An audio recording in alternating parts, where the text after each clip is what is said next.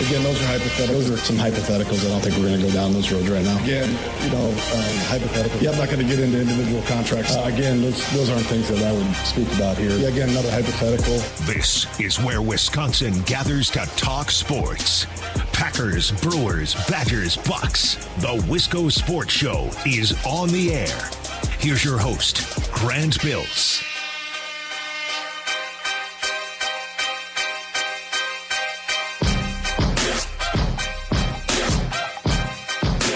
Before we start, a little update on me. I turned 24 last Friday. 24 years of age, as Brian Anderson would say. 24 years old, the rest of us would say. And since Friday, I have done two things that make me feel like I'm a year older and a year more mature.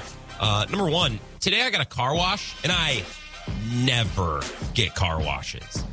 Ever. I'm not anti-car wash. It's just I don't have the time, and I got to drive up to a door, and what if the door doesn't work, or I get something wrong, and then I'm sitting there looking like an idiot. I'd rather avoid the whole thing. So my car gets dirty in the winter, but it's a car. It sits outside. It's not my child or my pet. It's a car. But this morning, it was a nice day, and I thought, you know what, I'm gonna treat my car for the health of the exterior and the paint and everything. I don't know. I'm not a mechanic. I went and got a car wash, and it just carried me through the rest of my day. I walked out twice in the middle of the workday just to stretch my legs and look at my car and just look at how good it looks outside. I can't wait to leave work and walk out and see it again. So I feel 24 years old because of this. Also, part of maturing, I've realized, is going back and realizing that Bruno Mars was always good and his albums were always really good, and it was me who looked past them and didn't enjoy them. So I'm coming to a lot of realizations this week. I've been 24 for a couple of days. I'm already listening to old Bruno Mars albums and getting my car washed. I might get a monthly subscription. I might go every day so I can experience this every day.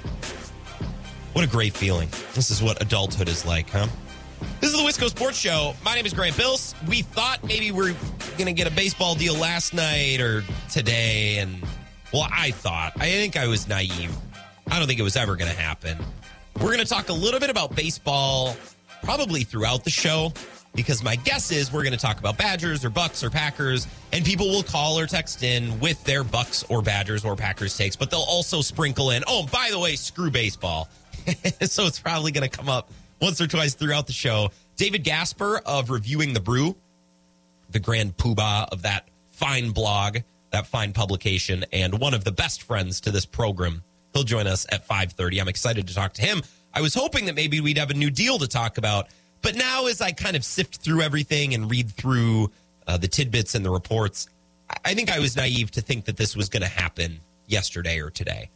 I think this was always the owner's plan. I don't think they want to play in March or April. I don't think they want to play these games, which sucks because I love the first month of the season. It's awesome. I love March and April and May. And it's not that June and July and August and September aren't great. The rest of the season's great too, but there's something about coming home after work, and it's a little chilly outside still, depending on the day, and turning on the Brewer game. I love early season baseball, and it sucks that the owners and the league seem intent on pushing the season out of April and May because they don't make as much money or whatever. I don't know. It sucks. So we're going to talk about all that and sift through some of the details. I don't care to know about most of the details, only what I need to know and what you need to know to kind of understand what's going on. We'll talk about all that with David Gasper in the second part of the show. But like I said, I think it's going to come up probably throughout the show tonight. I want to talk about the Packers here and there. Brian Gutekunst spoke at the Combine today. Not going to get bogged down in Aaron Rodgers today. I'm making a vow to you right now at 4:06 p.m. I'm not going to get bogged down in Aaron Rodgers today. I'm not going to go on a rant. I'm not going to whine. I was on with Ebo this morning. Ebo always tells me I whine about Aaron Rodgers too much. Sorry, I'm thrilled to lose in the playoffs before the Super Bowl every year. Pardon me for being upset about that. All right, end of miniature rant. You're going to hear a little bit from Brian Gutekunst, but not whine about Aaron Rodgers. I want to start by talking about the Badgers and the Bucks. Same place we started yesterday. We started yesterday's show by talking about close games, right? It's a really fascinating topic. The different ways in which we discuss a close win or a close loss, right? It's all interpretation. If a basketball team wins a game by 3, is it luck? Is it because they made their shots? Or is it grit? Is it toughness? Stones? Right? Resilience? as always, the truth lies somewhere in the middle, right? The Badgers are gritty, and they do have a lot of toughness. They've probably gotten lucky here and there. It's tough as fans to see it. It's really tough as a fan to watch a great game where your team wins by 2 or 3 points and walk away and say, man, we really got lucky here and here, right? Because that's taking away credit from your own team. We don't really like doing that. We have no problem doing it when it's another team, right? Like when I watch the Vikings and they barely beat Sam Darnold and the Panthers, I'll be the first to talk about how lucky they got. Well, they won the coin toss in overtime, right? Or, right? Kirk Cousins should have had 2 interceptions, but they weren't caught, right? When it's another team, no problem, none whatsoever, chalking a result up to luck or noise or variance. When it's our own team, we like to assign all the credit to our team and not chalk it up to luck at all. It's a very interesting thing to talk about. The Badgers are 14-1 this season in games decided by 6 points or less. And they do have a lot of those traits that are necessary to win close games. The Badgers have been playing and winning in close games really all the way back to Tony Bennett, Bo Ryan, and now Greg Gard. That's just kind of their play style. But they also have a couple of guys you can trust late in games, in the clutch. Brad Davis and Chucky Hepburn, nails from the free throw line. Johnny Davis can get you a shot and close you a game, right? They don't turn the ball over. They play really tough defense. Those traits will get you wins in close games. But to win 14 out of 15 games decided by 6 points or less, you need a little bit of luck too, and that's reflected in some of the computer rankings. If you look at the KenPom, probably be a little confused as to how far down the Badgers are. I think they were 27th as of Sunday when I last checked. Well, that doesn't make sense, right? They've only lost a handful of games. They're on their way to maybe winning a Big Ten title. Well, depends on who you ask. Depends on which factors you consider. Depends on which algorithm is spitting out the ranking, right?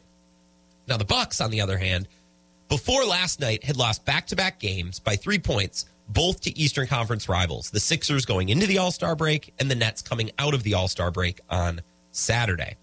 More importantly than 2 losses, recently they've picked up some bad habits, right? And that's what we talked about yesterday. Showing some bad traits, things they got to clean up, things they got to get nailed down as we get closer to the playoffs. Remember, the second, quote-unquote, half of the season after the All-Star break is a lot shorter than the first.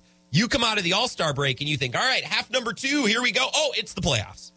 Happens really, really quickly. Now, the Bucs got a big win last night. They beat the Hornets, right? But that's just beginning what's going to be a really tough week. They have Miami, then they have Chicago on Friday, and then they have Phoenix, a big nationally televised matinee game at home this weekend.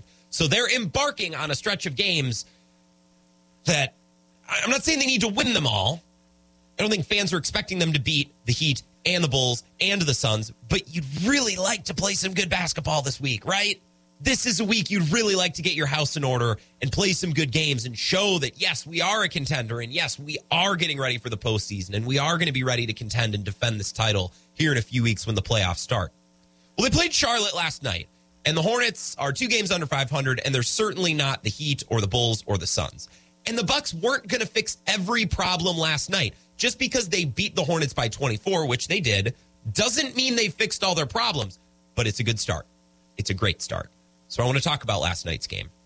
They won 130-106. They looked dominant at home in a way that I haven't seen in a while. The last time I think the Bucs looked really dominant was that game in January where they beat the tar out of the Nets. Now, there might be a game that I'm forgetting about. Maybe they blew out the Blazers or the Clippers, but I'm talking about good contending teams or a really decisive win. Last night was a breath of fresh air. We haven't seen the Bucs play like that a lot. Now, I don't want to obsess over the result. I don't want to obsess over the final score. They won by 24 points. I want to talk about the process. I want to talk about the ingredients. I want to pop open the hood and take a closer look at this game. Did this game just give the Bucs a nice feel-good win, or did it actually give us some evidence that maybe they're on their way to solving some of these issues that have popped up lately? Third quarter, that's been an issue. It's been an issue since December. Bobby Portis said that the other day. This is something we talked about yesterday. The Bucs last night won the third quarter by 9 points, and they scored 32 points in the third quarter. That would have been their highest scoring quarter of last night if they didn't go off and score 44 in the second quarter, which was the quarter where the Bucs really won the game, and that's what James Borrego said, Hornets coach, after the game last night. They won it in the second quarter. Now, they didn't come out and give it away in the third, and that's process. That's progress, because they've been giving away games in the third quarter. So third quarter last night, check. Turnovers. Now, the Bucks had 13 turnovers last night. The Hornets only had 9. But the points off of turnovers was 12-5 in favor of Milwaukee. Now, I could be reading that wrong, but that number tells me that the Bucks committed turnovers, but they weren't backbreakers. They weren't terrible, spaced out, free point turnovers, right? They were turnovers of aggression, right? They weren't dribbling the ball off their foot in the backcourt. They weren't passing the ball to nobody, right? They were turnovers that didn't kill them. That's good. All right, that's progress. What about free throws? The Bucks hit 32 of 37. Charlotte hit 20 of 32. Honestly, forget how many they made. Just getting to the line 37 times is a great sign. Getting to the free throw line is a great sign that a team is playing hard, physical basketball, and they're locked in. Because if a team is mailing it in, they're not really putting a good amount of effort forward, or they're kind of playing a little lazy, well, they're just going to shoot jumpers. They're not going to go to the rack. The Bucks made a conceited effort last night to get to the rack and get buckets in the paint or get fouled trying. So it's a fantastic sign that they shot 37 free throws. It's an even better sign that they made 32 of them. Right? Everything the Bucks did well last night stemmed from aggression and decisiveness. They were the better team last night, as they are in almost every game that they play, and they played like it. They attacked. Every pass they made was decisive and aggressive. There was no indecision. There was no, where's the ball supposed to go? Should I go here? No, get after it. Go out there, and if you're going to make a mistake of aggression. And the turnovers, which they had 13, didn't really bite them.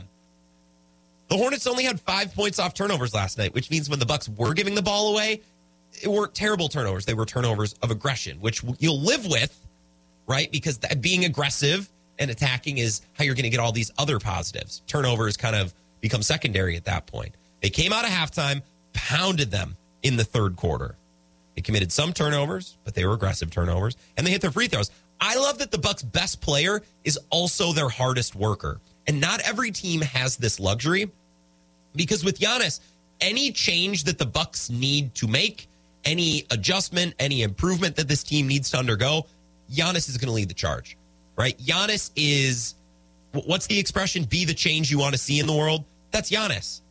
If the Bucks aren't shooting well from the free throw line, then Giannis is going to be first in line to shoot better from the free throw line. And oh yeah, Giannis was 14 of 14 last night, right? If the team needs to cut down on their turnovers, Giannis is going to be first in line to make sure that he's taking care of the ball, right? And if the Bucks need to be better in the third quarter, then Giannis is going to get in the film room, he's going to get in the gym, and specifically attack the things that he needs to do better out of halftime so his team can do better in the third quarter. The Bucks have this great luxury of their best player being their hardest worker. So when they have issues, Giannis will be first in line to help solve the issues. I don't want to get preachy here, but I was at church on Sunday, Catholic, and the gospel, obviously, it's a story you've probably heard before. I don't remember which book it was from, but it's the story that tells you remove the log out of your own eye before plucking the splinter out of your brother's eye, right? So take care of your house first, right? And then you can help others. Then you can look elsewhere. That's Giannis, right? Oh, the team's not hitting their free throws? Okay, well, Giannis will start hitting his free throws, and then amazing. Everything else kind of falls in line. Last night, Giannis goes 14 of 14, and wouldn't you know it, Drew Holiday also hit all of his free throws. Chris Middleton also hit all of his free throws. Bobby Portis hit all of his free throws. They didn't have a starter miss a free throw last night. Like to think that starts with Giannis. Turnover numbers were lower. That starts with Giannis. Energy and effort in the third quarter. That started with Giannis from the jump, but eventually his team came around. The whole Bucks team was a little sleepy in the first quarter. Giannis was not. Giannis was out to kill a guy. I thought he was going to put Plumlee in a coffin. And eventually the rest of the team followed suit. Giannis is the change that the Bucks need always, and that's the luxury of your best player being your hardest worker. Everything the Bucks did well last night stems from aggression and decisiveness, and Giannis is right at the forefront of that. They also fired it up defensively last night. I don't know if you've noticed this, Bucks fans, but the Bucks defense has been lacking a little bit. Before yesterday's game, so as of Sunday when I checked, they were 24th in defensive rating. That's pretty damning for a team that has Giannis, who's a defensive player of the year, and Drew Holiday, who's maybe the best defensive point guard in the league, and Chris Middleton, who's long and who can defend, right? They have all the ingredients of being a great defensive team, and they're near the bottom of the league. Well, did you see what they did last night? Javon Carter picking up LaMelo Ball full court. Drew Holiday picking up point guards full court. They're forcing the Hornets last night to start offensive sets with 18 seconds left on the shot clock rather than 21. Every second on the shot clock that ticks away is worth about 1 point per 100 possessions in offensive rating. So if you can force a team to get into their offensive sets with a little bit of a delay, force them to pass more, dribble more, work harder, look for shots longer, then the offensive rating and efficiency is going to go down, down, down, down, down as the clock ticks away. That was another great sign last night. Now, is everything fixed? No, absolutely not. And if the Bucks would have lost by 40 last night, not everything would be a failure and a lost cause. This is what I said yesterday.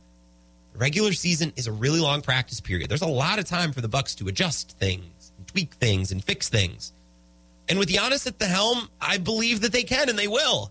They're closer to the play-in right now than they are to the 1 seed. I'm choosing not to worry about that and see how this plays out. Bucks are a really good team. They have all the pieces. They have the experience. They have the championship medal. It's about being consistent and playing at a high level with high energy and high effort all the time. Last night was a great step in the right direction.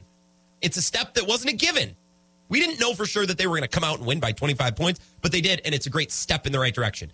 Now time to take another step against Chicago and another on Saturday and Sunday against the Suns. So we'll see if that happens. I want to talk Badgers basketball. They're playing for a Big Ten title tonight. Let's do that. We'll be back in 3 minutes here on the Wisco Sports Show. This is the Wisco Sports Show with Grant Bills on the Wisconsin Sports Zone Radio Network.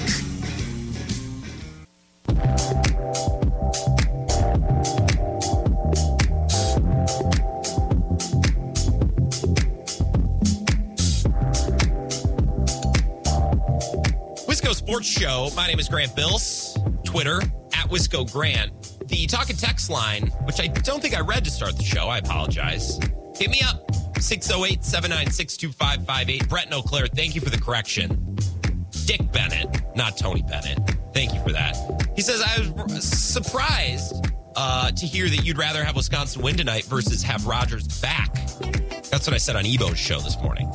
Yeah, they asked me if I could guarantee one thing. Wisconsin winning a Big Ten title tonight or Aaron Rodgers coming back. I don't need to guarantee Aaron Rodgers coming back. He is going to come back. He's just being a giant ass about it. So I'm not worried about that. I think the Badgers are going to win too, but might as well lock it down. Pete in Chippewa says, Bucks were up by 40 against the Warriors not too long ago. Yeah, isn't that funny, Pete? People forget. Can I, before we move into the Badgers, can I just say something? And I'm going to run the risk of sounding like a know-it-all jerk here, but I think this needs to be said. Most people don't watch Bucks games during football season. College football, NFL, there's too much going on. A lot of people are barely watching right now because of college basketball and March Madness. A lot of people consume the NBA versus what they hear on sports TV and sports radio. And the only thing that anybody ever says about the Bucks on sports radio is, wow, they're really good. Giannis is going to win the MVP. Or if they have a rough patch, people are like, how concerned are you about the Bucks? Call me and tell me. That's the extent of most Bucks talk because nobody's watching these games. Nobody's actually looking for specific things. And if you're not looking for specific things, then you might as well just watch the box score and you might just follow the seeding and really start watching in the playoffs. I think that's the problem with the NBA. Yeah, the Bucks were up by 40 against the Warriors a couple weeks ago. You're absolutely right. And we talked about it and celebrated, and then we moved on. And you know what? They had a rough week or so into the All-Star break, and then they had a tough loss to the Nets coming out. But if they play good for a week and a half, then we're on. We're moving on. We're on to something else. So, yeah, I think people get a little bit too bogged down. And I don't really know if we know how to handle talking about and covering the NBA. Derek says, hey, Grant, how about we put all of the owners on the private planes that the Russian oligarchs are running scared on and play some baseball? There's never enough money for these dying old men. Yeah, I was on Twitter over the commercial break, and someone posted a screenshot of Manfred's press conference, and he's smiling. And the caption is, why is he smiling? Rob Manfred's smiling because he won. The owners don't want to play in March or in April. They'd probably get rid of May. The owner's dream is that they play a 60-game season, and that's it. And they barely have to pay anyone. Half of the owners in the league don't care about winning. They're just cashing a check, despite it being not even as profitable as the stock market. Remember that, Jem? God, so stupid. It's so stupid. And we're going to talk more about baseball in the second half of the show. But as I said, to kind of lead the show off, it's going to come up throughout. Like, as people call to talk about the Badgers or talk about the Bucks or the Packers, they're also going to throw in a little jab like, hey, Aaron Rodgers coming back. Also, screw baseball. What a bunch of idiots. Yeah, I agree. And I think we're going to get a lot of calls and texts like that today. Maybe they're not calling or texting in to talk about baseball, but baseball is going to catch a lot of strays. They're not going to catch strays. Baseball is just going to catch the hate that baseball deserves today. I want to talk a little bit about the Badgers. They're playing for Big Ten title tonight. I got some things to say about the Packers as well, and I'd love to hear from you, like Vagabond John, who's calling us now. John, what's going on today? Welcome. How's it going? I hope everyone's enjoying this beautiful March 1st sunshine across the state. Oh, it was beautiful. I walked out to my car twice today just to get some fresh air. I love it. Yeah, it's great. I drove. It was another one of those days where I started from Madison, went to La Crosse, and now I'm almost to Green Bay. So traverse the whole state. Greetings to all of you that are listening. But, hey, real quick on that NBA, I was kind of having this argument at a bar the other night. We got an NBA team that's like 12 games under 500 in Portland that is currently slated to make the playoffs. Yeah. So if you're wondering why people don't give any cahoots about the NBA, and I know, this is one of the things people worry about with like college football. Oh, we don't want to dilute the regular season. Well, the NBA is kind of what you get when a season's fully diluted. Yep. What people really like to consume, and you'll hear Mr. Cuban talk about this pretty frequently, is they just love the highlights. Nobody's really, like, how often do people sit down and watch a full NBA game? I know for myself, I'm a pretty avid sports fan, but I just don't. Yeah. So it's really all we have to talk about is highlights, and then if a team's struggling, we can kind of talk about that too. But other than that, there's not really, because the games don't mean anything, You can be 10 games under 500, but as long as you're healthy for the playoffs, you'll have a good shot at it. Yeah, and I think a lot of people don't watch games, and then they get on their radio show or their TV show, and then the topic then becomes, well, are you concerned about the Bucks? It's like, okay, well, why would you be concerned, right? Because as you said, they could be the 8th seed and still have a great chance at winning some playoff series, right? We need to look for more specific things, and I think that's what a lot of people miss out on. And I get it. I'm not a huge college football guy. I'd rather watch NBA, but I know a lot of people wouldn't, and that's fine. Yeah. On that note, I think people across the state that hear me calling, they know I'm ready for that 12-team playoff. But we're in basketball season. We're in basketball mode, and we have a heck of a game tonight. I'm sure you saw the Barstool mob is going to be taking up the whole front row of the student section. Yeah. On one hand, I was kind of like, well, you can't take those seats away from students. On the other hand, I was a former cheerleader for Wisconsin, and there's no better cheerleader for Wisconsin basketball than Mr. Big Cat himself. So That is going to be electric. I was going to try to stay in town and get tickets for like $400 a piece right now, so couldn't swing that, but it's going to be a heck of a night in Madison. I'm really excited about it. I'm really amped. I'm glad that the game's not until 8, selfishly, because now I have time after work to kind of get my work done, get home, make a little dinner, and then plop down on the couch just in time for it to start. 6 o'clock start time's tough because I'm here at work, and then I got to rush home to catch the game. I'm glad that we have enough time to settle in, and everyone has time to get into the game, and I'm with you. I think the atmosphere is just going to be electric tonight. And not only that, Grant, I mean, I've been to quite a few games this year, and a lot of the narrative around Wisconsin football or Wisconsin basketball games this year it is an absolute morgue in that place at times. But when you get that 8 p.m. start time, and I don't care that it's a Tuesday night, you have these guys getting off of the work at 5 o'clock. They're heading right down to the nitty-gritty or to Wando's or to the Red Shed, and they have about 2 hours to get what they need to get done, and they're going to be ready to go. They're going to be loud. It's also, I don't know the impact this will have, but it's the first day in Dane County where the mask mandate is lifted. So you won't have, for all those people who were upset about that, they'll be able to come down and enjoy the game as well. But, yeah, I think overall it's going to be crazy. I know throughout the season I've called in and kind of gauged what are people's expectations. Yeah. I think being in this place here is remarkable.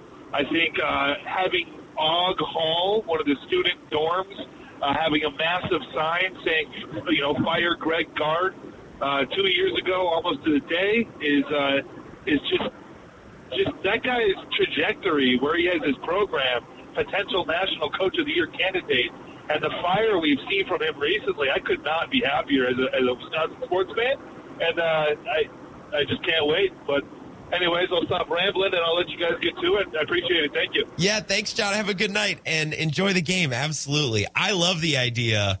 Students getting done with class, people getting done with work, getting down around the stadium, down around the Kohl Center, and just getting tuned up.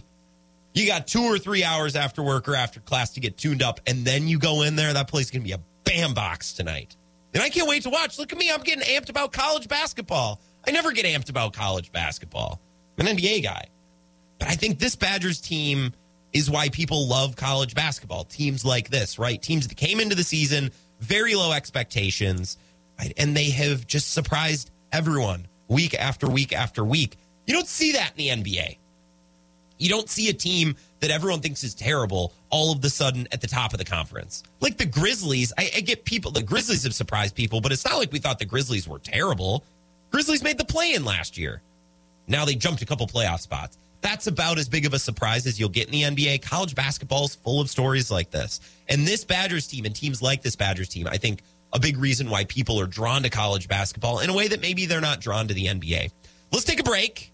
I want to keep talking about the Badgers. And I have some Bucks examples that I actually want to use to talk about the Badgers. I know we're weaving these two teams together. It's great. We'll do this more coming up next. Give me a text, give me a call. We can keep chatting, I promise. Wisco Sports Show back in a couple minutes. This is the Wisco Sports Show with Grant Bills on the Wisconsin Sports Zone Radio Network.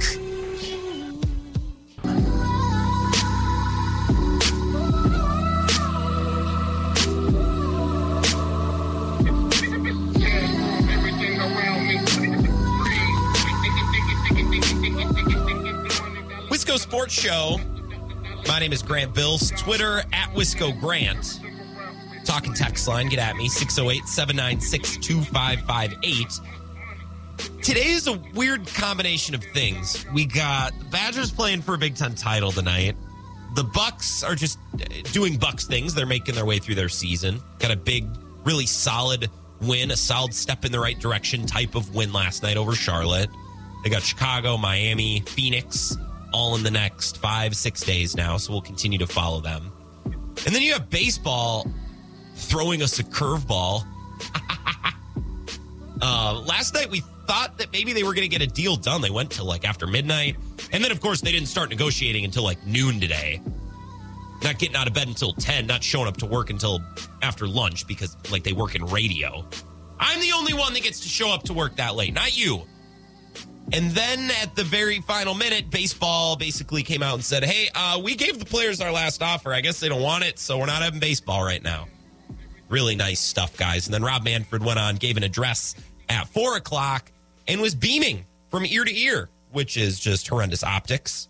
So a guy who's in charge of something really important to us all, just kind of doing a bad job and not really seeming like he's in control of anything. Oh, on somewhat similar note, Joe Biden's State of the Union is tonight. That's great. We have that to look forward to. God, don't remind me. God, I hate everything. I hate absolutely everything. Aaron Rodgers just won't come out and say what we all want him to say, which is, I'm coming back. Of course I am. Why would I not? A couple of texts. Rockin' Rick. Oh, he has a rant. What is this on? It's on the Packers. Can I save this for like 10 minutes, Rick? I want to do a couple Packers things right before 5 o'clock. I want to save this. Brett asked me if I'm feeling well. No, I'm not.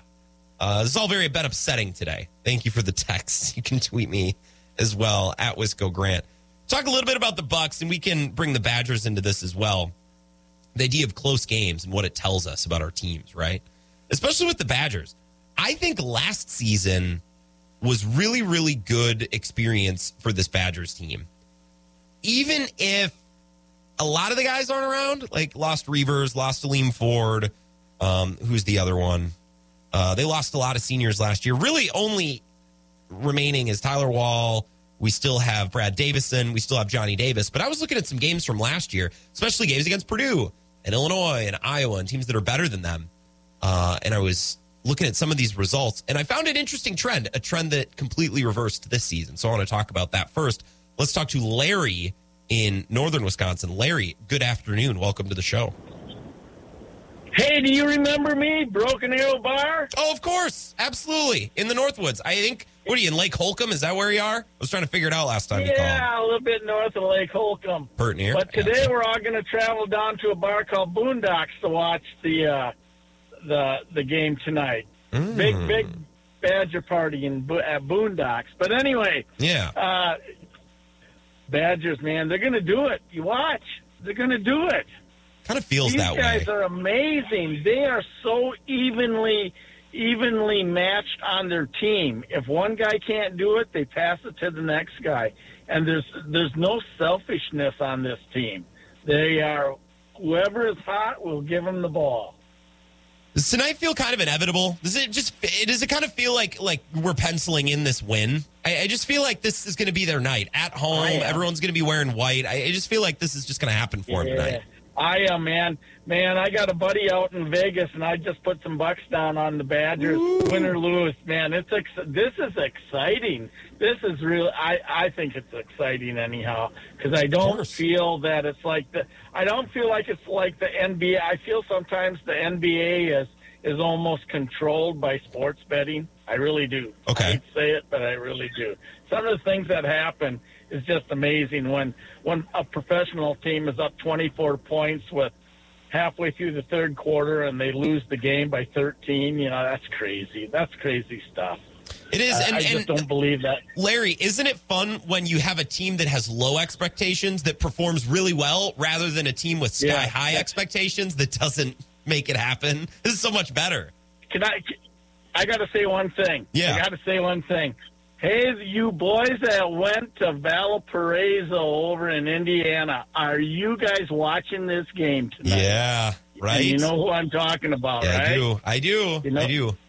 My God. Yeah. They decided to exit Wisconsin and go to Indiana. Well, hey, boys, now you're sitting on the bench watching. Well, and the worst part is they got to live in Indiana. That might be the worst part of it all. Yeah, the Flatlanders, that's for sure. But honestly, this game is there. Hey, you know what we did up at the bar, because I was talking about that? There's a loop. We have a loop. Okay. And the loop shows Howard reaching over and slapping our assistant coach's face. And we go, this is how you hit a man. Is this on loop underneath on a TV at the bar? Yeah, underneath the loop, it says, this is how you hit a man. Really? And it keeps looping over him, reaching over, slap, and then it's reaching over, slap, and we laugh. People walk in that bar, and they bust out laughing, man. They roll on the foot. They go, oh, my God, that's the funniest thing ever. Yeah. Man, I need to go to Lake Holcomb. Hey, this game is to go, and you want to know something? Oh, yeah. Yeah. Aaron Rodgers, make your mind up or go. Yeah. The whole state is tired of it. Yeah. They really are. He's losing his integrity of what he did have. Yeah. And we're talking about that in a few minutes, Larry. I got to let you go because I got to say some things about the Badgers. Thanks for calling. Man. Go Badgers. Go Badgers. Thanks, Larry. And enjoy. Where did he say they're watching? The Boondocks? I love that he updates me on that. You want to know where we're watching tonight? Yeah, sure. Yeah, absolutely I do. Please tell me. I think this Badgers team is so good in close games for all the reasons that we've talked about. And we've seen them just battle their way through Big Ten play. And they're coming out on top on all these tough games. And I bet a lot of these teams that the Badgers have beaten have looked back and thought, man, we should have won that game against Wisconsin. We had it. If only we didn't let Johnny Davis score 40. Right, if only we didn't melt down in the final couple of minutes. If only we were able to take care of business at home, right? And the Badgers are stealing all of these games away. A couple of Badgers games from last season that I want to direct your attention to. There's 8 of them. I went back and looked through the schedule, and I want to remind you of these games, okay? January 23rd, lost at home to Ohio State, 74-62. February 6th, lost at number 12 Illinois, 74-69. February 14th, lost at home to number 3 Michigan, 67-59. February 18th, lost at home to number 11 Iowa, 77-62. February 27th, lost at home to number 5 Illinois, 74-69, same score as the first game. March 2nd, lost at 23 Purdue, 73-69. March 7th, lost at number 5 Iowa, 77-73. And March 12th, lost at home to number 5 Iowa, 62-57.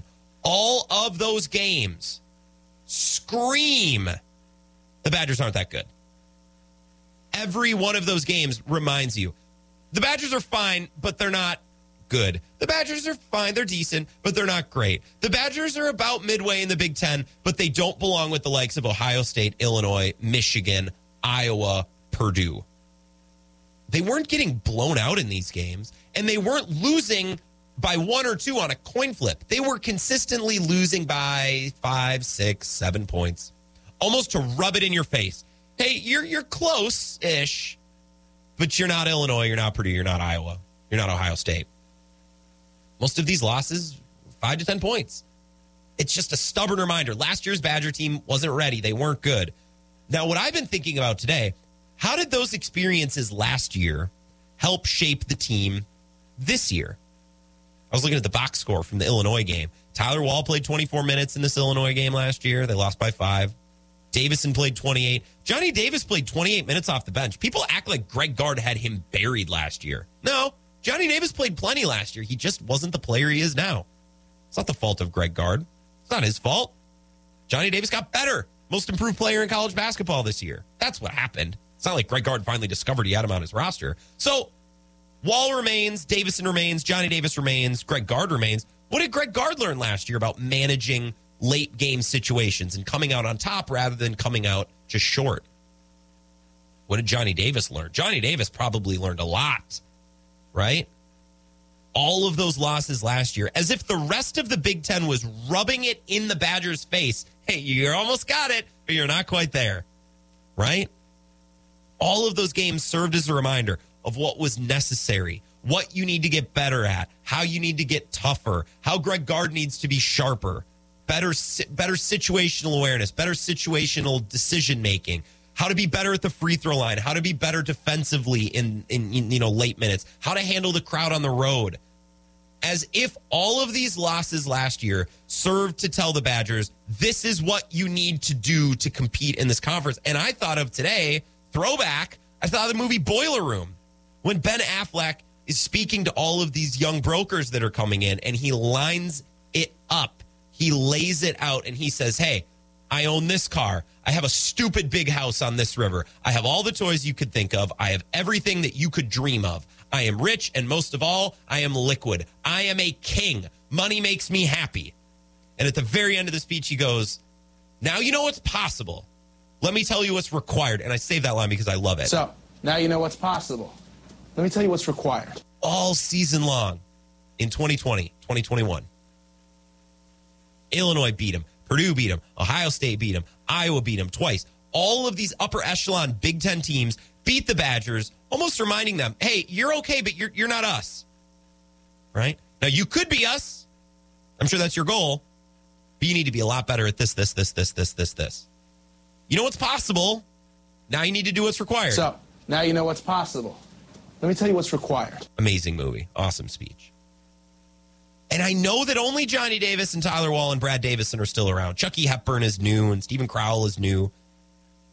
But the core of this team, Davison, Davis, Wall, add in Chucky Hepburn, it seems as though that group of players is everything that last year's players were not.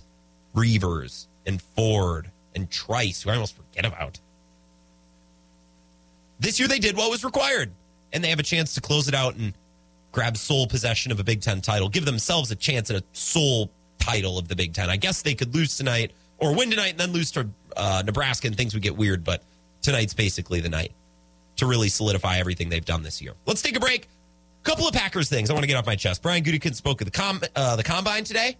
We'll talk about that coming up next and a lot more Badgers coming up, a little bit more Bucks, and we're going to talk about baseball with David Gasper in the second half of the show. So a lot still coming up on the Wisco Sports Show. This is the Wisco Sports Show with Grant Bills on the Wisconsin Sports Zone Radio Network. Join Mark Patrick Seminars. Stop smoking without cravings, irritability, weight gain, or your money back. Only $49.99. Guaranteed. Also, lose the weight. Let Mark Patrick Hypnosis destroy cravings. Weight loss seminar Monday, March 14th at the Norwood Inn and Suites Hotel in La Crosse, former Days Inn French Island. Registration at 5, seminar 5:30 to 7:30. Stop Smoking Seminar, registration 7:30, seminar at 8. You love golf. You love saving money. You're going to love this. The Tri-State Golf Card. It's one card that gets you 12 rounds of golf at 6 area courses in Iowa, Minnesota, and Wisconsin. That card is only $69, and you can get it at cheapgolfcard.com. Like golf season, it won't be around for long. Get yours before it disappears like a ball in the drink. 12 rounds, 6 different courses, and money in your pocket for new clubs or maybe a pallet of balls. Get your Tri-State Golf Card at cheapgolfcard.com. In sports, lots of things are memorable. Few things, however, turn into outright classics. WKTY is reliving some of the most memorable and downright classic moments in sports history with a weekly feature, the WKTY Classic Sports Moment, online at WKTYSports.com. Packers, Brewers, Badgers, Bucks, and other classic sports moments can be found each and every week with video and audio online at WKTYSports.com. What's all the buzz about nasal irrigation and navage? Here's the science. Airborne germs invade through your nose. When your nose gets clogged, it's less effective and germs multiply. Eventually, your immune system can get overwhelmed and you get sick. Navage pulls out the bad stuff so you can breathe better, sleep deeper, snore less, and feel healthier. At Walgreens, CVS, Rite Aid, Target, Bed Bath, and Walmart. Or go to Navage.com for a free gift with purchase. Navage, Navage. Midwest Family Entertainment. We can't wait to meet you this Sunday at Wedding World. Stop by our booth so we can talk about services for your big day. Tell us your vision and we'll make it happen. Music for your ceremony, cocktail and dinner, dance party, uplighting, our digital photo booth, custom signage, and so many other options. Reserve general admission or VIP tickets now at WeddingWorldLacrosse.com, and we'll see you Sunday at the Lacrosse Center for Wedding World with Midwest Family Entertainment. It's the coolest thing you'll do all year. Brave the frigid Mississippi waters for the annual Polar Plunge at its new location on Black River Beach, Saturday, March 5th. Watch them serve up some fun at the Super Plunge and Cool Schools Plunge, then get ready to make a splash, plunge solo as a group, or take the easy way out and be too chicken to plunge. Get your plunge on at plungewi.org. Be freezing for a reason and support Special Olympics for Polar Plunge with Midwest Family Lacrosse. Where are the fish biting? Find out with me, Kevin Millard, host of WKTY Outdoors, Saturday mornings at 8 on WKTY, 96.7 FM, 580 AM.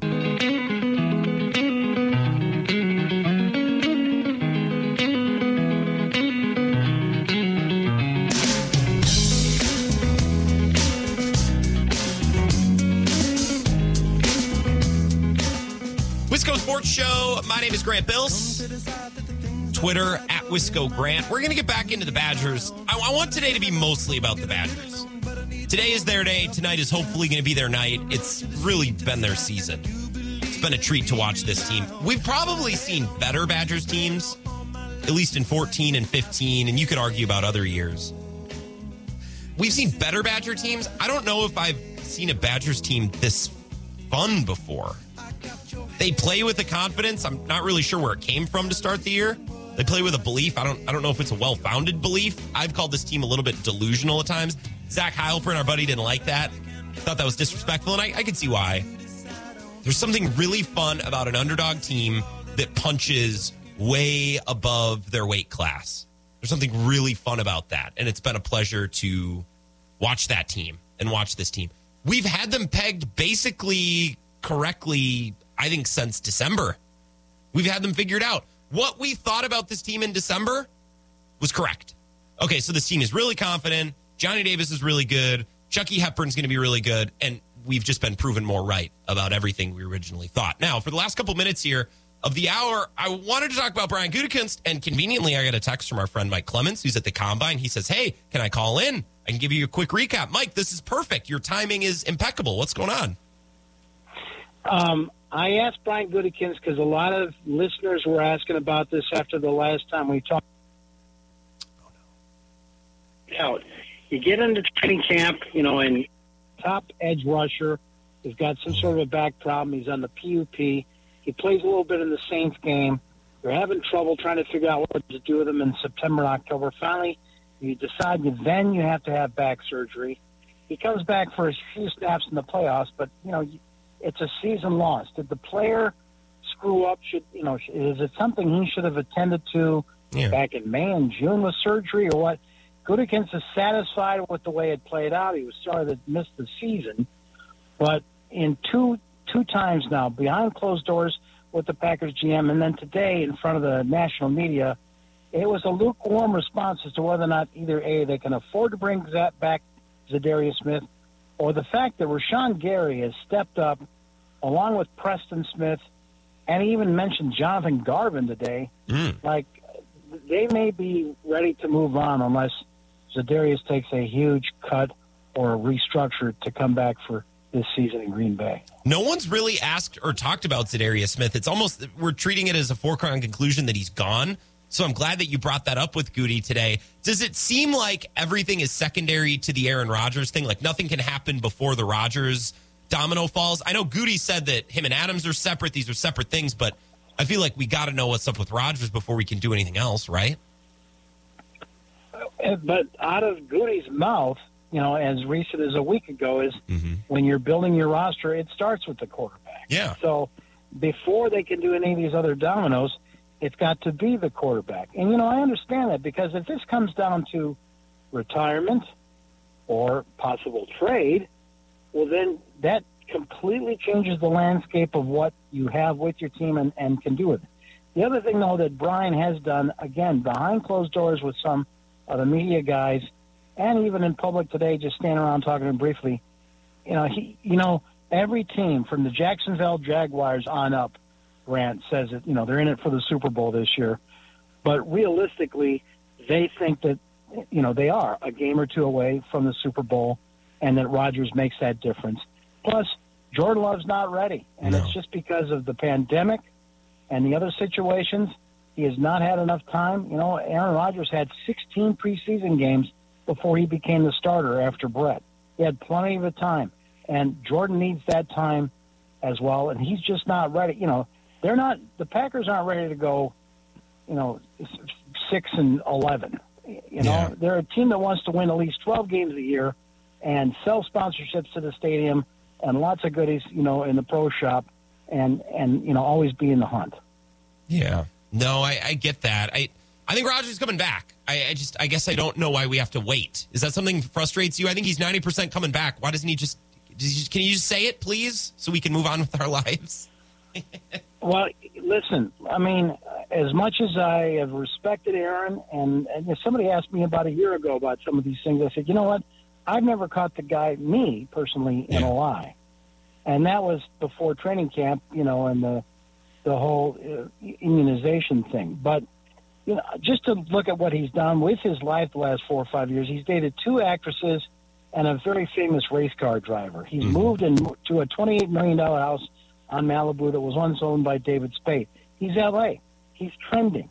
He's got the same Hollywood playbook that Jen and Ben Affleck have, okay? They get in the news with transactions and waiting and suspense, and he's trending, and he's enjoying it. But the reality is a 38-year-old quarterback has to work that much harder to get ready for July 27th in training camp. And I asked Goody this, and he recognized that. Part of this is I don't feel like going to work. Yeah. My body's not back. I don't want to do it again. And you have to mentally and physically feel ready before you commit, because once you commit, then, the clock starts ticking in your body and you're back in as a football player. All right, Mike, I got to go. Enjoy the Combine. Can we connect again at some point this week? I'll call you guys back up Thursday after we talk to LaFleur, okay? Awesome. Thanks, Mike. Have a good one. Thanks, Grant. Yep, Mike Clemens at the Combine. We'll talk more throughout the week. Let's take a break. More coming up next.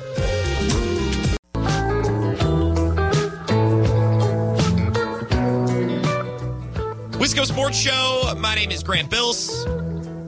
Appreciate you being here. We've talked a lot of Badgers, and I don't want to lose the Badgers. They are playing for Big Ten title tonight.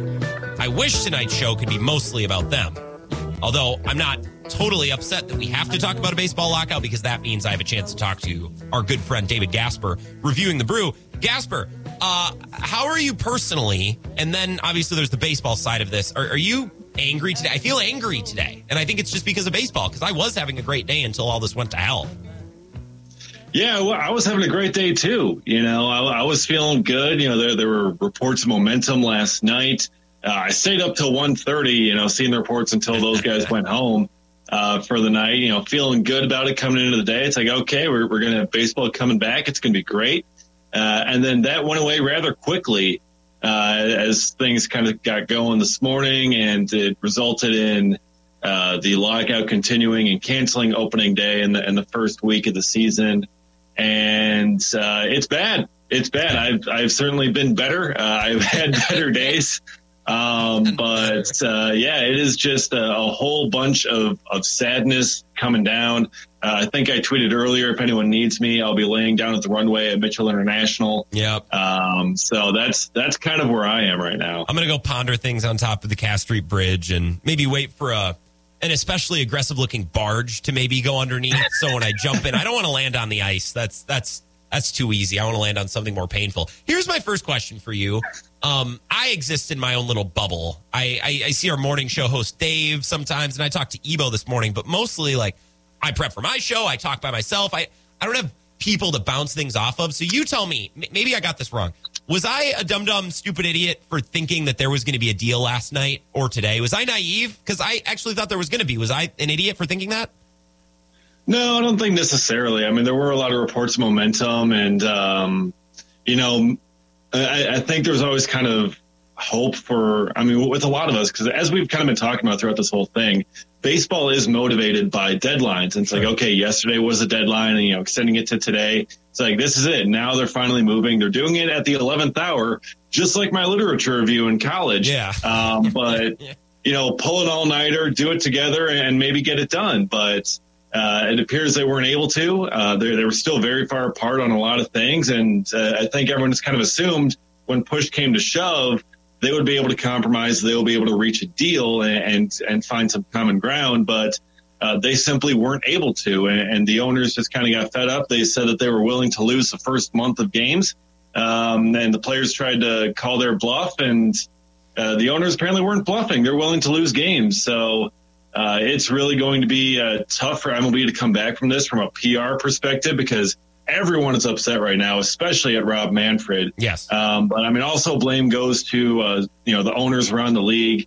But it's really been rough to see. It's a sad day for baseball, and it's going to be really tough for them to recover from this. Do owners just want to get rid of baseball in March and April? It feels to me a lot like 2020. When all of the negotiation was done, we looked around and thought, oh, okay, so this was the plan all along. You never wanted to play more than 60 games, right? This was all just one big skit. This feels similar. This feels like they never wanted to play in April. They only wanted to give the illusion that they did. It feels very similar to 2020. Yeah, and I was just watching Tony Clark and the Players Union. They just had a press conference talking about this, and they put out statements before. And what it feels like is that the league is trying to break the union. Not just getting the season on time. That's not what they're worried about. The union is more unified than they have been in a long time. And they are unified first and foremost in their hatred of Rob Manfred. But they are unified in getting themselves a better deal. They've really kind of gotten the short end of the stick in each of the last two collective bargaining agreements. And they're unified, and they really want to get some momentum, claw, and get some things back and get things back going in their direction. And the league doesn't want to do that. They don't want to give up the gains that they've made over the past several years. And so they feel that if they're able to break the union now, and they're not and they're able to get a deal without giving the union what they want, that they can break them and break all the momentum that they had and continue to stay on top for however long. So we're speaking with David Gasper, reviewing the Brew. You're talking about how baseball wants to break the union. I saw a tweet here earlier, and if I can't find it, I'll just try to paraphrase it, because maybe you'll know what I'm talking about. I saw a tweet that someone spoke to, that they've talked with owners in the NFL and the NBA. Whenever someone joins football or joins basketball from a Major League Baseball background or even a minor league background, somebody who is an executive of any degree in baseball, and they come to these other leagues, like their first goal is we're at odds with the players. We're against the players. We're not on the same side as them. We're enemies. Why is it in baseball that these two sides don't work together? Because I think in basketball and football, there's disagreement, but they realize that they're connected and they need each other. It just seems like baseball owners want to pound the players into the dirt. Like they don't want them to have any victory. They don't want the players to get anything. They don't even want it to be a compromise. Why is that in baseball? MLB has an antitrust exemption that the other leagues do not. NFL does not have an antitrust exemption. The NBA does not have an antitrust exemption. Yeah. The MLB does. So no other leagues can start up and kind of, go beyond that level. Like, we've seen like the XFL, and we've seen like the USFL and like other football leagues and whatnot try to start up. And, there was the ABA for a while until they kind of merged. But, there was always, competition. There were other places that players could go. With baseball, there isn't. It's a full antitrust exemption. They're able to get away with a lot of things. And that's something that I think should be looked at. And it's so tough to see this relationship really kind of deteriorate over the past several years. I mean, especially after the last CBA, this relationship has really been deteriorating really fast. And, both sides, they're unable to trust the other. The players do not trust the league does not trust the players. It's a shame. It's a shame that the owners seem to hate baseball as much as they do. Yeah. That they love profits and they love just squeezing that extra dollar out for themselves more than they actually care about the game and the interests of the game of baseball. Now, I know a lot of people have very strong opinions about Bud Selig when he was commissioner. A lot of people feel he wasn't that great as a commissioner and things like that. But Rob Manfred loved baseball. Bud Selig. Yeah, I know. Bud Selig. Yeah. Bud Selig loved baseball. Bud Selig was looking out for the best interests of the game of baseball when he was commissioner. You could say that about him. You cannot say that about Rob Manfred. He does not appear to be looking out for the best interests of the game of baseball at all. Well, here's a question, and this is something that Bart Winkler, by the way, is going to be on the show on Thursday. He's been a friend of show, as you have been, David Gasper, for a long time. Yeah. I've heard Bart say this a couple times. Not that Rob Manfred is trying to blow up the sport. It's not like he's some agent that's gone undercover and is trying to take down baseball. But if he was, like, what would he do differently, realistically? Because if he was any more brazen than he's being now, like, we'd know, like, oh, he's trying to destroy baseball. If you were trying to go undercover and destroy a sport, what would you do differently than Rob Manfred has done so far? You know what I mean? Yeah. Yeah, I can't think of anything. That's how bad it is. Like, I can't think of anything as to what he would do differently to destroy it. I mean, pretty much every move that he's made and everything that he's asked for has really kind of been really kind of going at destroying the sport, whether he realizes it or not. Yeah. There are very few good things that he's actually done over the course of his tenure as commissioner. And I think it was really telling when he said just the other week that I'm the same person that I was in 1998. And it's like, I mean, shouldn't we grow and, improve and be something over the last 20-some years? It's not what we do in this country. No, absolutely not. No, we're not growing. Yeah. We're not getting better. That's not what we're about. Another thing is I look through some of these headlines and articles and everyone's putting out, quotes from their sources. It seems like we have two things going on here, David. We have financials, and then we have like bigger bases and pitch clocks and shifts. Mm-hmm. Is there any realistic way that we can split that up and be like, hey, we need to get the money nailed down, and then we'll start playing. And then if we want to talk about banning the shift or pitch clocks or there's too much. There's too much going on, and they're trying to agree on a million different things. They need to split this up. They need to be more methodical. Like, there's just too much. There's too much.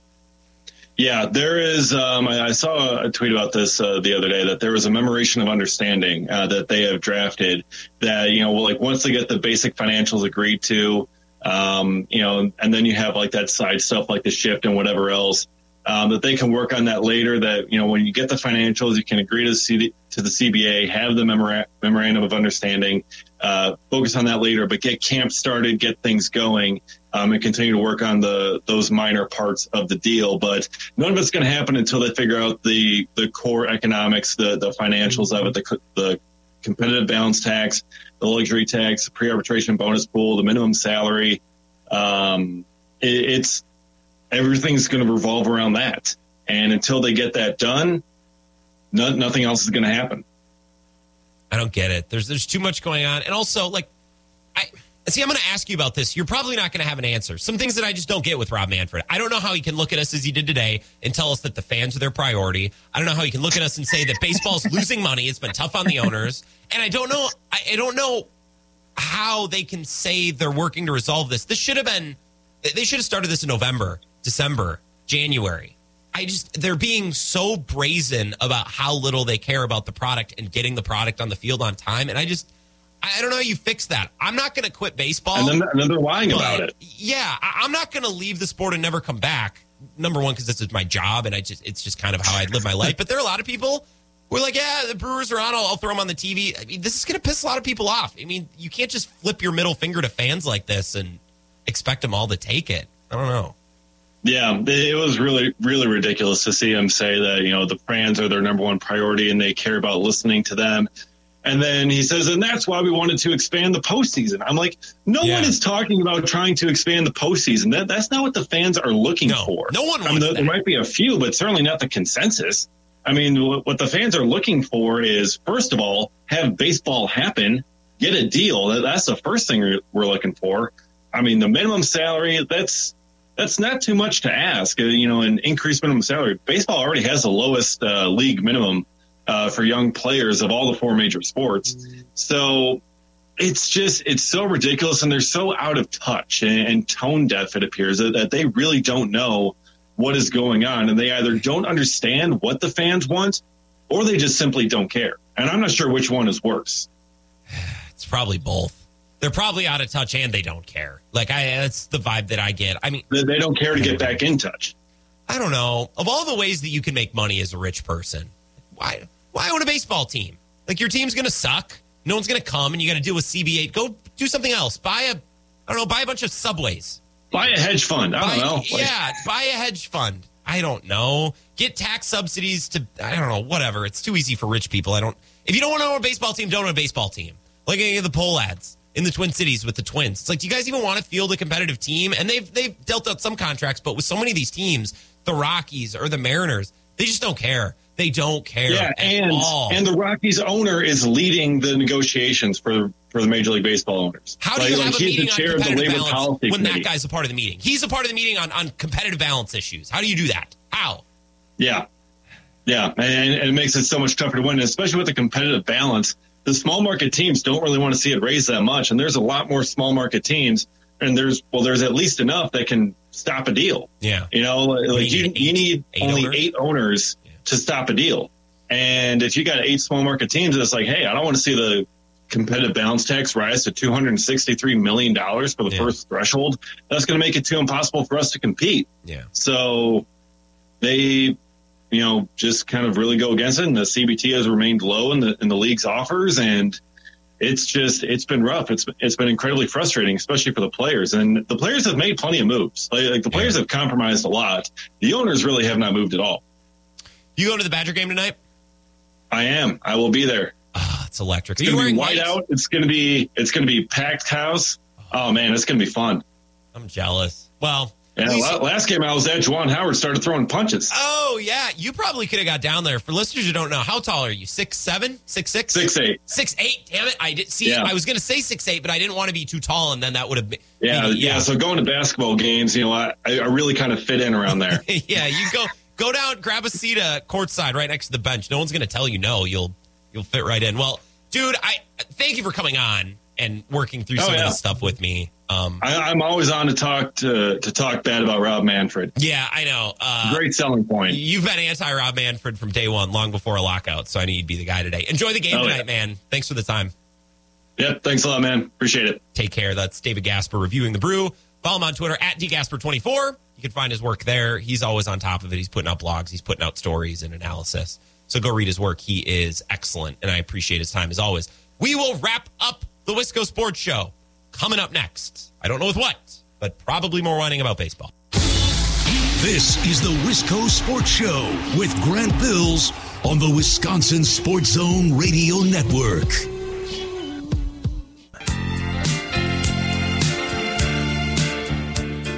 Wisco Sports Show, final segment. My name is Grant Bills. Big thanks to David Gasper for hopping on here for 20 minutes and just being a sounding board. His work is excellent at reviewing the Brew, and he follows baseball, and especially the Brewers, major and minor leagues, with as much diligence as anyone. Sometimes I just need someone here. I sit in a room by myself for 2 hours, and I just scream into the void. And I don't know if I'm right or wrong, because no one's here to call me on it, except for when Dave calls in. Was I naive? Was I dumb for thinking that the deal was actually going to get done last night or today? Both sides have huge incentive to make it happen. April baseball is odd. This makes me sad. Now, I'm frustrated with Rob Manfred, and I'm frustrated with baseball because they seem to not know exactly what the fans want, and also they don't seem to care. If they didn't know, but they were trying hard, that would be one thing. They're not trying. So I'm frustrated. I'm angry in lots of different ways about this, but I'm just sad mostly because the sport is heading in a trajectory I don't like. I don't want them to get rid of April baseball. I love April baseball. Let me pull back the curtain a little bit, talk about my personal self. Last spring, I remember a couple of my favorite weeks, literally my entire life. I was moving from one apartment to the house where I live now. I remember the weather that week. I remember what it smelled like outside, like where the trees were blooming. It was this last week in April. I have a playlist on my Spotify account that is like dedicated to this 1 week. And it was one of my favorite weeks of my life. I don't even know why. It was just, I did a couple fun things. I was living in a new house. I'll never forget this very short period of my life. And I remember the songs that I was into that week. I have a playlist, and the playlist is called, what is it called? They're all named stupid things. But the picture of this playlist is a box score from a Brewers-Royals game. And they lost 0-2. Remember this game? It was a rainy Wednesday night. It was a 2-game series. At the end of one of these games, was it Manny Pena? No, it wasn't Manny Pena. Avi Garcia got ejected in the bottom of the ninth. Remember, with 2 strikes? And Craig Counsell came out and was like, dude, really? Why'd you have to throw him? Now we got to send a pinch hitter out here who's cold into a 2-strike count? Like, screw you, man. Like, I remember this game. I think Counsell got tossed. And I will remember this week for the rest of my life. And I'm looking at the playlist now. We got Tame Impala. Oh, big Mac DeMarco period. Oh, this is great. Oh, it makes me feel emotional. I don't want April baseball to go away. I love April baseball. And the fact that the owners want to do away with it because there's not enough people that go to the games. Oh, sorry you only make $3 billion instead of $4 billion. Like, sorry, go cry poor, you pieces of garbage. And I don't even know where Attanasio stands in all of this, because on one hand, we just like to lambast the owners, but on the other, we're like, well, Attanasio's our guy. He's kind of cool. You know, we like him. I don't know. I don't want April baseball to go away. Opening day is at the end of March, beginning of April. And that's how we time our lives. It's how we time our summers. I think I love April baseball a lot because there's still so much promise in the air. The trees are just starting to bloom. The days are really just starting to get long. You're just starting to be able to go outside and do things. And that's always paired up with spring baseball. And April is one of my favorite months of the year. And I have so many crisp memories. I remember in the spring of 2017, watching a Twins series at my buddy's house. He lived on King Street. God, that place is a dump. And we'd hang out on his deck and we'd watch Brewer games through the window, or we'd just hang out. And I remember one night sitting out on the deck after a Brewer game, and we're just shooting the breeze about Josh Hader. Wow, what a dominant series. Like, baseball is, in essence, at least the way I live my life, it's a little bit of a soundtrack to your summer, starting at the very beginning in April, when you kind of come out of hibernation, and going all the way into September and October, when the days start getting short and the weather starts getting colder. And it just breaks my heart that there are those in baseball who are supposed to love baseball more than anyone else because they work in the sport. It breaks my heart that they want to get rid of April baseball and they want to change the sport fundamentally, and they're willing to miss games this year to do it. And it just sucks. Makes me really sad. We'll talk more about all of this tomorrow. We won't be sad. We'll be glad. And hopefully we'll be talking about a Badgers team that wins the Big Ten. Talk to you tomorrow starting at 4.